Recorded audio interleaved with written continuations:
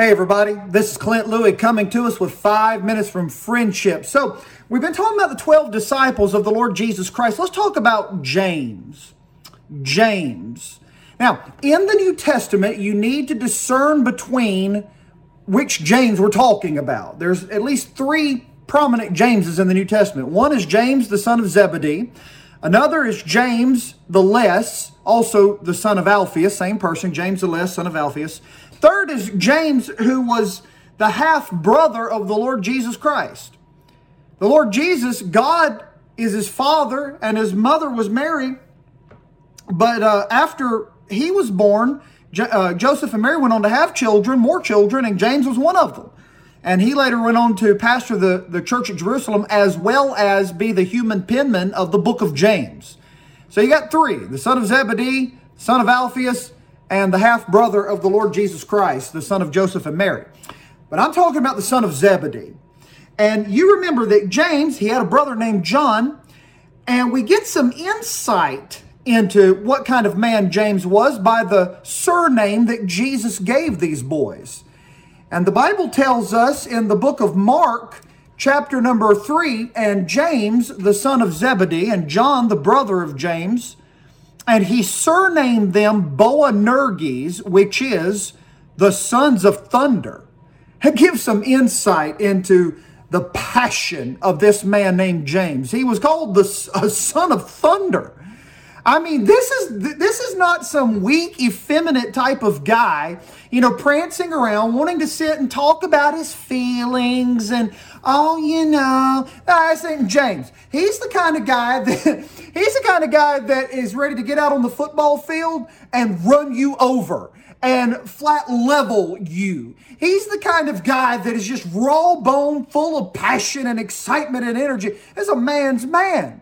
This is a guy who's a hard worker, rough and rugged, full of passion. He has no desire to sit and just have a nice little discussion with the enemy. No. This is the guy that says, this is how it is. This is the way it works. This is a guy full of passion.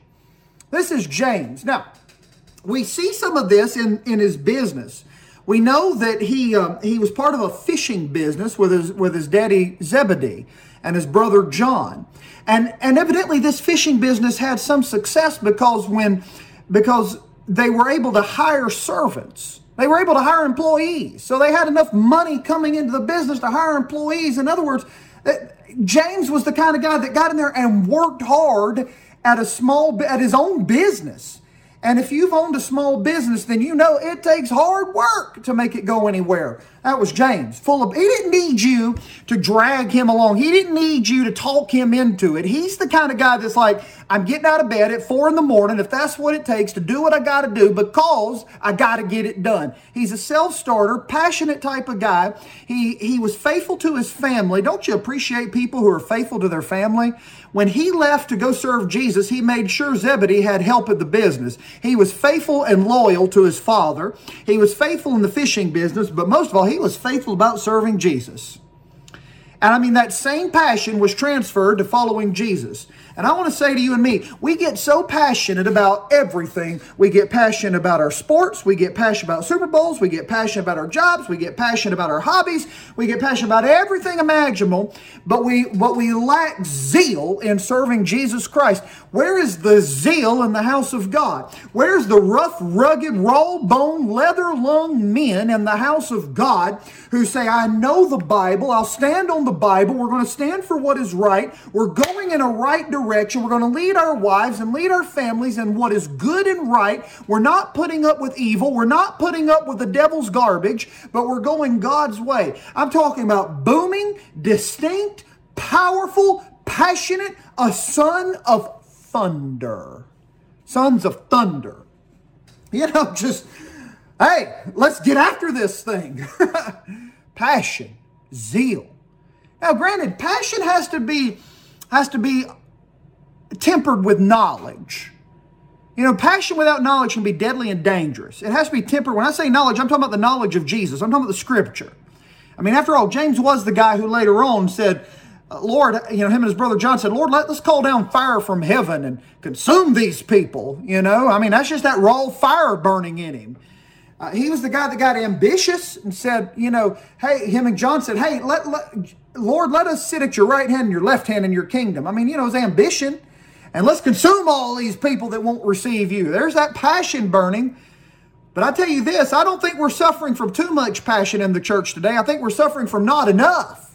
And so I'm encouraging myself and I'm encouraging you. Let's get passionate about the things of God. Let's amen that, preacher. Let's worship our God in the house of God. Let's get busy, put our shoulders to the plow, get people to Christ. Let's do what we have to do, but let's be passionate about serving the Lord. You be there Sunday morning. You be there Sunday night. You be there Wednesday night. You pray for the blessings of God with your church family. Let's be passionate. That was James. He was a son of thunder. And you know what? We need some more sons of thunder today. Men like Elijah, men like John the Baptist, men like James, sons of thunder. Just encouraging us today. This is Clint Louie. You have a great day today.